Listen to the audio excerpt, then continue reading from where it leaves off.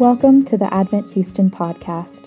At Advent, our mission is to embrace, embody, and extend the grace of Jesus Christ to the Texas Medical Center, Rice University, and the surrounding neighborhood. We're glad that you're here with us today.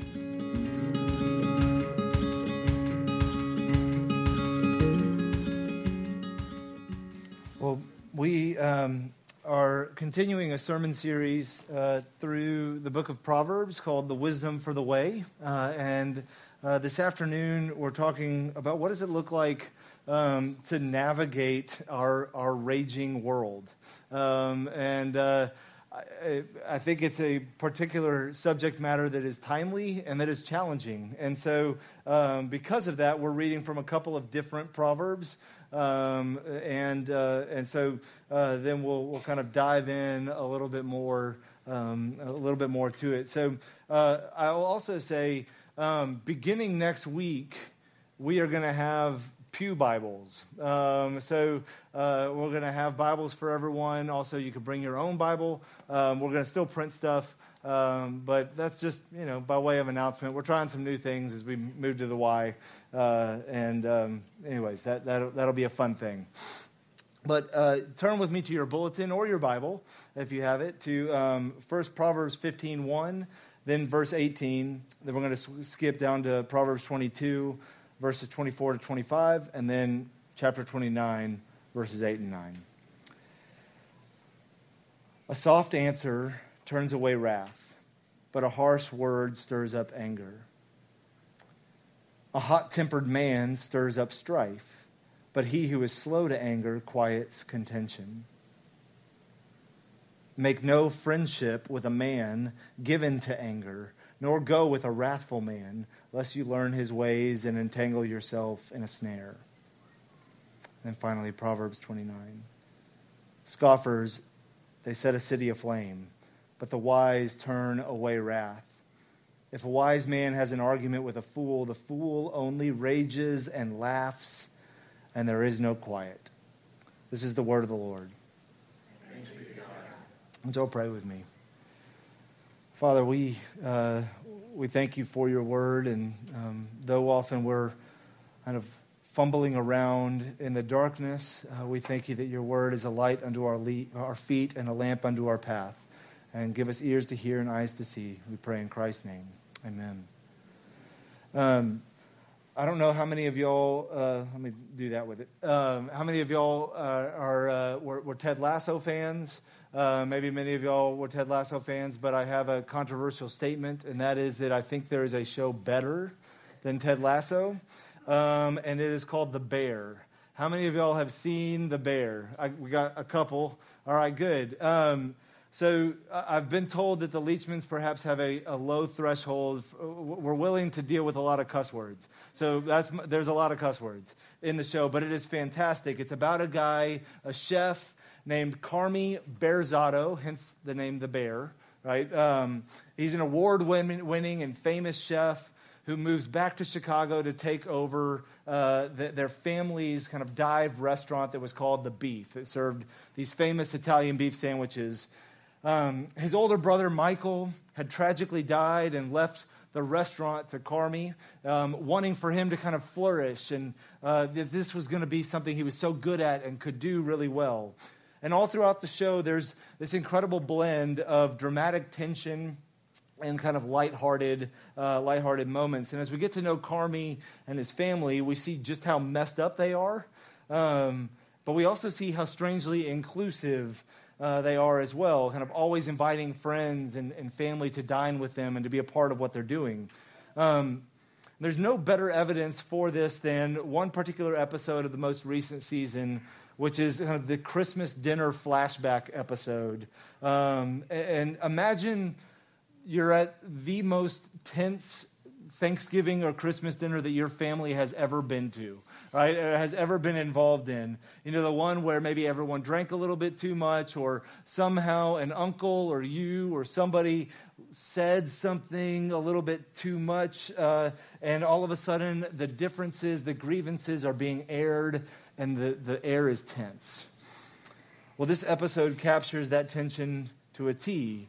Right? The family is stressed, preparing a traditional meal for their Christmas dinner, which is 7 fishes.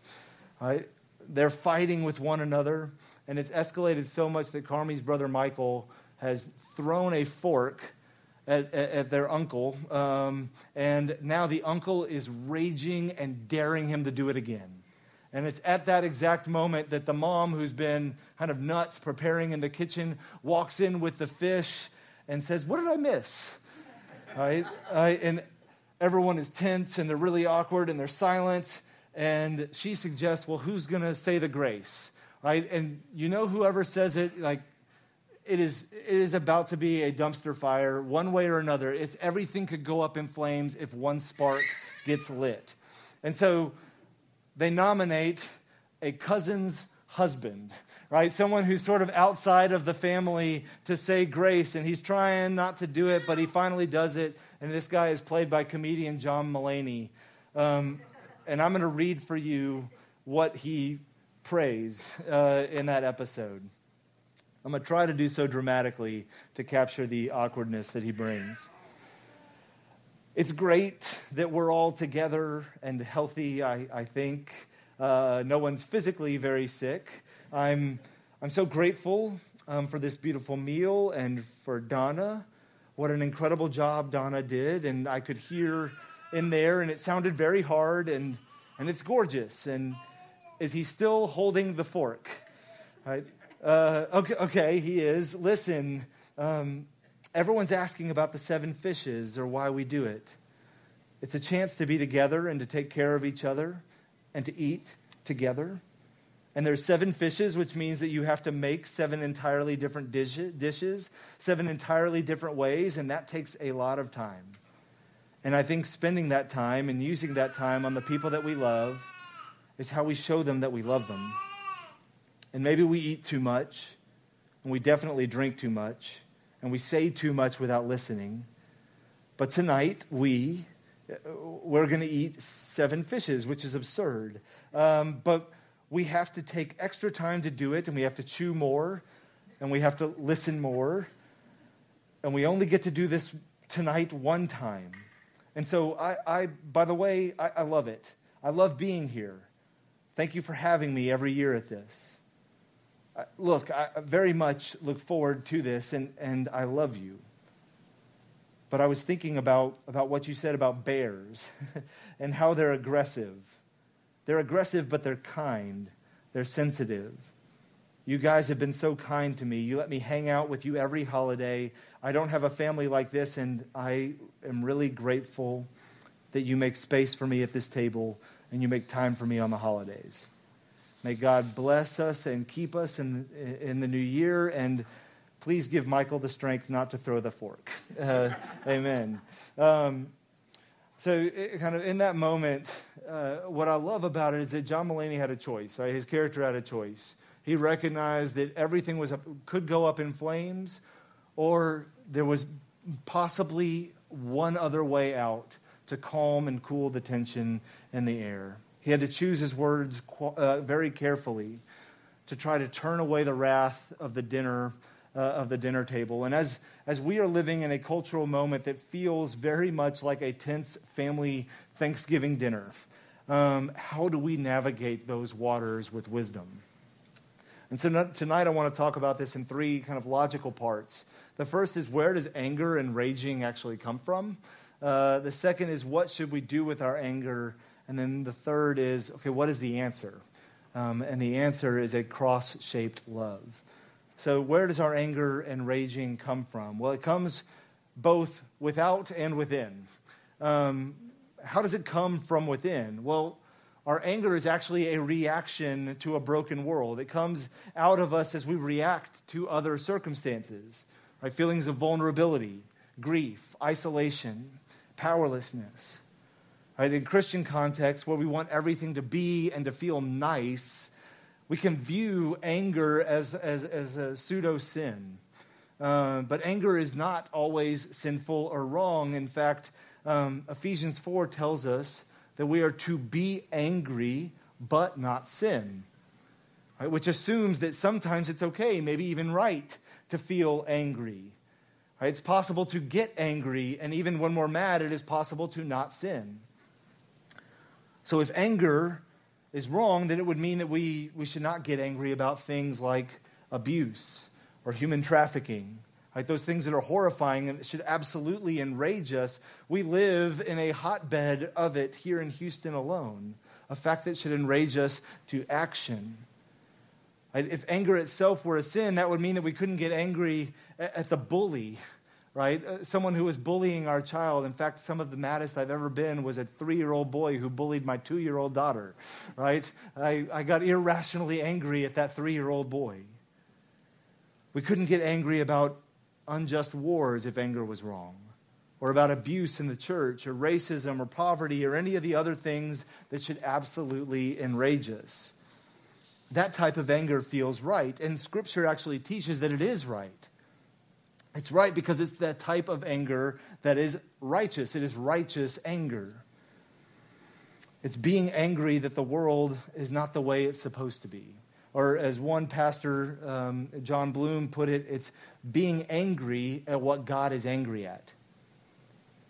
Right? God's anger is always a result of his holiness and his righteousness. God's anger is a response to unrighteousness. Thus, he definitely gets angry about the mistreatment of children. Right? He gets angry about greed. He gets angry about racism, about hoarding of resources that he has so freely given to us. He gets angry about disobedience and self-righteousness, those things that we believe deep down when we think we don't really need him, or at best, we just kind of want our life, but with a little bit of a side God, kind of like our dressing on the side. We just want to dip it in there on our own terms. God's anger is always in reaction to sin. And it's focused toward that sin. And so when we are similarly angry, our anger is also righteous. But the problem is that our anger is rarely righteous, right? Even if it begins from a righteous place, it rarely stays righteous. If we're rightly upset that people in our work or in our home are not listening to our instructions, we're typically more miffed that they don't listen to our own authority than we are kind of struggling with the fact that maybe they have a pride issue. Right? We're more deeply hurt for ourselves than we are for them. Do you see the distinction? And when our righteous anger shifts into unrighteous anger, as it so often does, it initiates a chain reaction. Paul tells us in one of his other letters, in his letter to Galatians, that our sinful anger often produces all kinds of unrighteousness. It produces enmity, strife, divisions, or rivalries. Our anger places ourselves at the very center of the world, see? And it places those that we are angry with at the side or at another position. Rather than being angry at injustice or an unrighteous act and turning towards God, right, the very actual center of the universe, we place ourselves at the center of the universe. Right? Our anger says, I am right, and now who's coming with me? Right? Almost like Jerry Maguire, right? Who's coming with me? Just him and the fish. Our unrighteous anger creates factions. It creates divisions. It places me against them, us versus them. And in those factions, in that anger, we cease to see the divinely created person on the other side. And that's the type of anger that is currently rampant within our own culture, that has been growing hotter and hotter every year. The anger that causes us to dehumanize those who think differently or vote differently or parent differently. It's me, kind of, the good Democrat against the crooked, heartless conservatives, or vice versa. It's the anger that comes from other sins like envy that we talked about a few weeks ago, where in our anger, we refuse to be happy for another person's success. Kind of saying and believing things like, I can't believe she made the team. I bet her dad bought the jerseys for the entire team, So sin of anger comes from within, but it also comes from without. It comes and is influenced by others. It can be inflamed by others. In Proverbs 22, it says that our anger can be influenced by other angry people. kind of like an echo chamber, right? Where we just sort of, in an echo chamber locker room, where we're hyping each other up to a point that we can't actually listen to anybody or think straight anymore. We learn their ways, as the Proverbs says, right? And their anger can be both taught to us, but it can also be caught by us. Even Proverbs 15:1 affirms this. Right, as Solomon writes that a harsh word stirs up anger. We typically see ourselves as the speaker of that proverb, right? Like, well, okay, I'm the one who would speak that harsh word. But we could also be the recipient of the harsh word. And what would that do to us? It would stir up anger within us. Maybe it's a spouse, maybe a coworker, maybe a total stranger is short with us or downright mean. How do we react in those circumstances? Often, it enrages us. And if you've ever been to an LSU sporting event where you've supported another team, you know exactly what this feels like, right? As they sit there and they yell, tiger bait, at you over and over and over again, to the point that your blood just begins to boil. And I cheer for Vanderbilt. Nobody cares. I don't get it, right?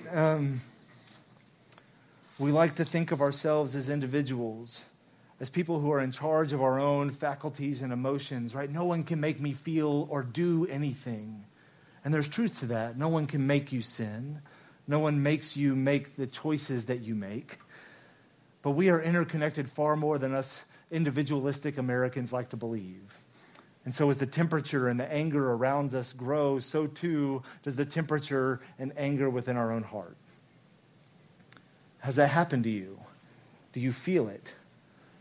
Are you experiencing more anger or a shorter fuse or intense reactions to particular issues that seem to set you off like they never did before?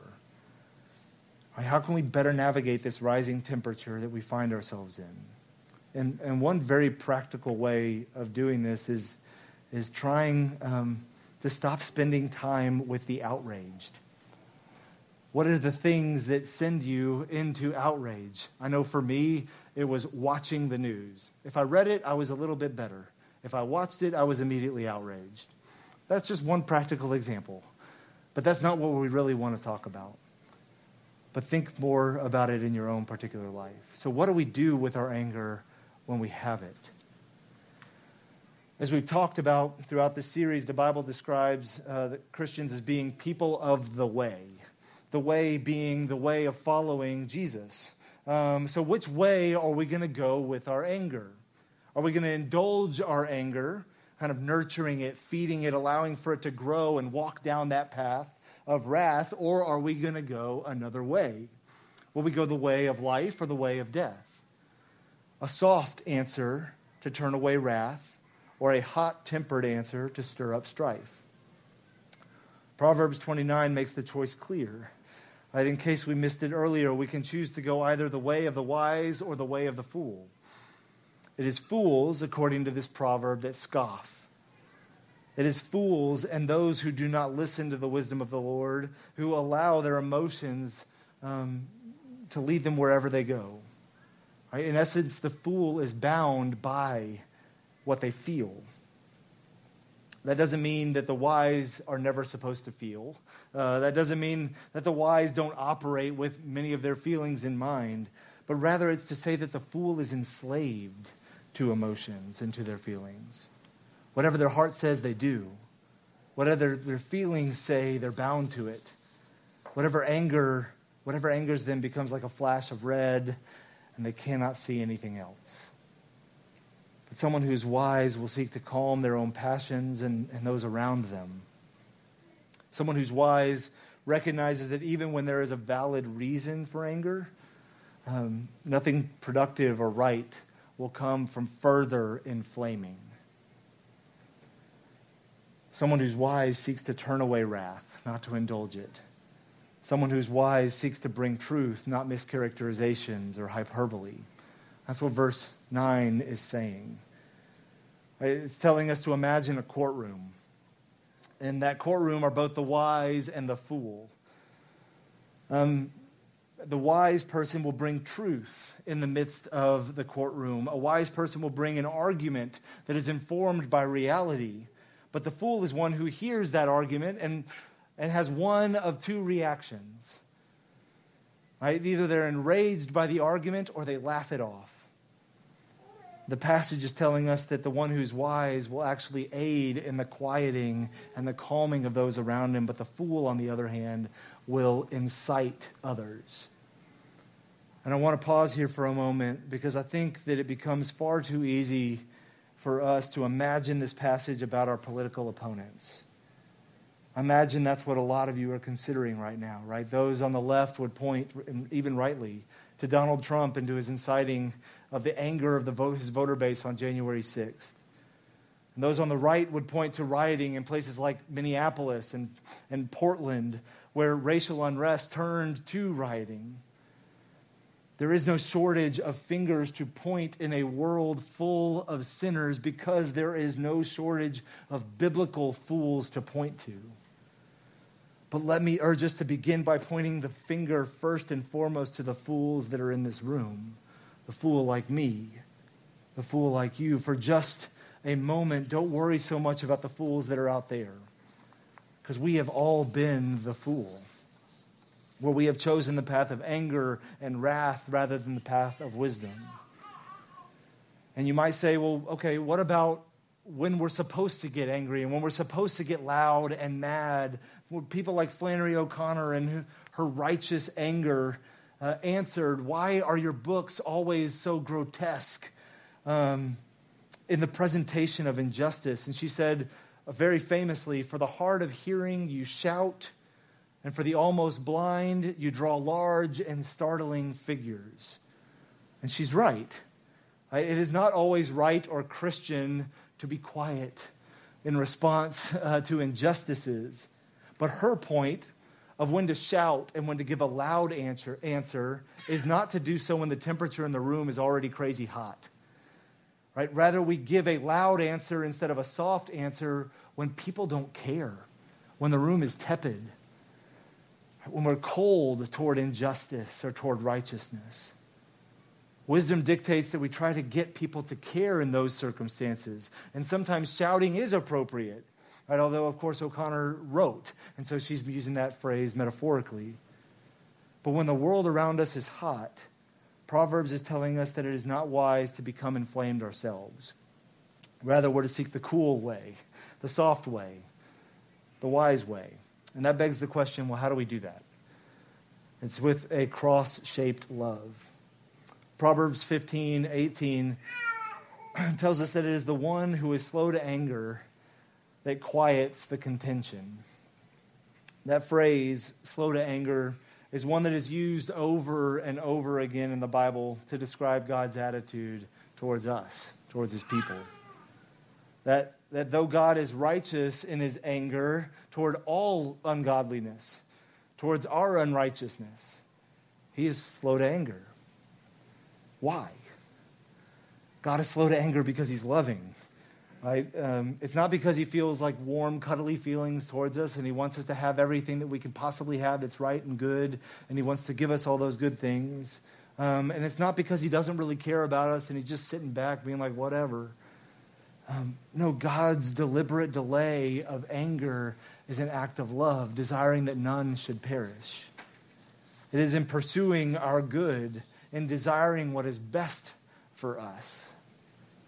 And so the passage is saying that in order to quiet kind of the rough waters of contention all around, we're to put on the very characteristics of God. We too are to be slow to anger. And the only way for us to be slow to anger is to love the way that God loves. To pursue the good of another more than our own desires or more than what our anger and our feelings dictate. To love the way that God loves is to respond to the temperature and the temptation to burn hot with anger. Right, where we divide the world into categories of us versus them. In those particular moments where we, in fact, maybe do have enemies, we are to see them as divinely created and in the image of God. when we feel tempted to burn with anger and to sow enmity and to tell lies about our opponent. Loving the way that God loves means refusing to slander their name. We should instead seek their benefit and their betterment. I think God was very pointed to me this week. As I was preparing for this sermon, I like to move around a lot when I'm writing, and so I go from one place to another place. And as I was driving, I got to a four-way intersection, and as I was going into the intersection, someone decided they didn't want to wait, and they cut me off. And in that moment, what did I do? What should I have done? Should I honk at them? Maybe, right? Should I tailgate them in anger? No. Should I curse at them, or should I pray for them? I can tell you that my immediate heart's reaction was a strong desire for them to see the injustice that they had done in cutting in line. Right? They were, in fact, wrong.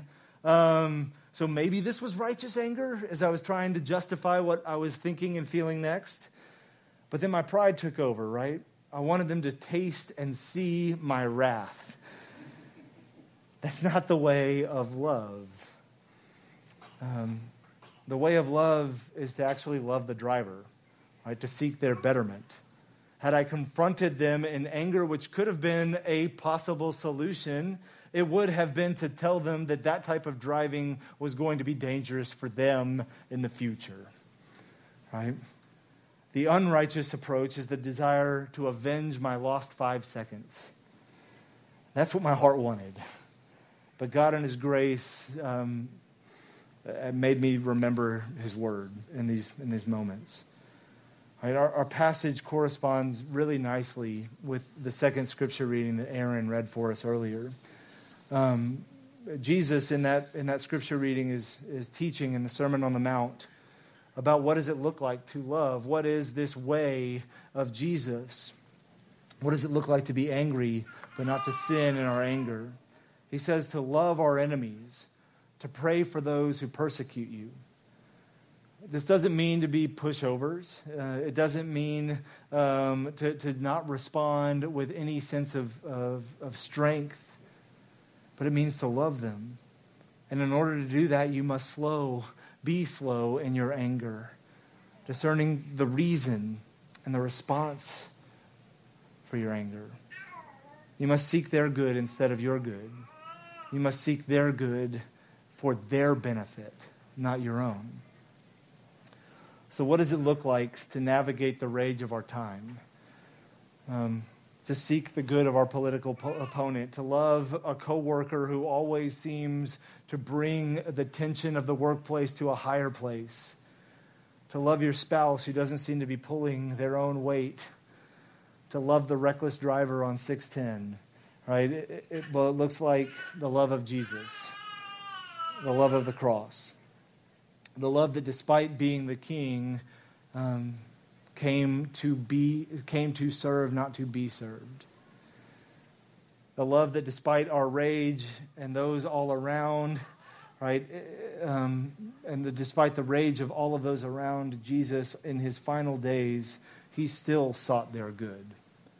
Right? He loved them when they were actual physical enemies to Him in that moment, even when they were throwing far more than forks at Him, right, insulting Him, beating them, yelling as He went to be executed. He went to the cross and He prayed that God the Father would forgive them, for they did not know what they do. Right? He loves us even when we hate Him. That is the love that Jesus has for us. That is the love that He asks for us to show to one another, particularly a world that is raging with hate and with anger right now. It is to love our enemies as Christ has loved us. To love us, to love others in the midst of their raging. To love others because He first loves us. Would you all pray with me? Father, we struggle with anger in this particular moment in our life and in our society. I pray, Father, that we would learn to follow in Jesus, follow in His footsteps. Lord, that we would remember His great love for us, that though we were enemies of You, Christ died for us. That's the type of love you have for your children. And so I pray, Father, that you would fill us with that love for one another. We pray that you would give us this strength by your Holy Spirit. We pray in Christ's name. Amen.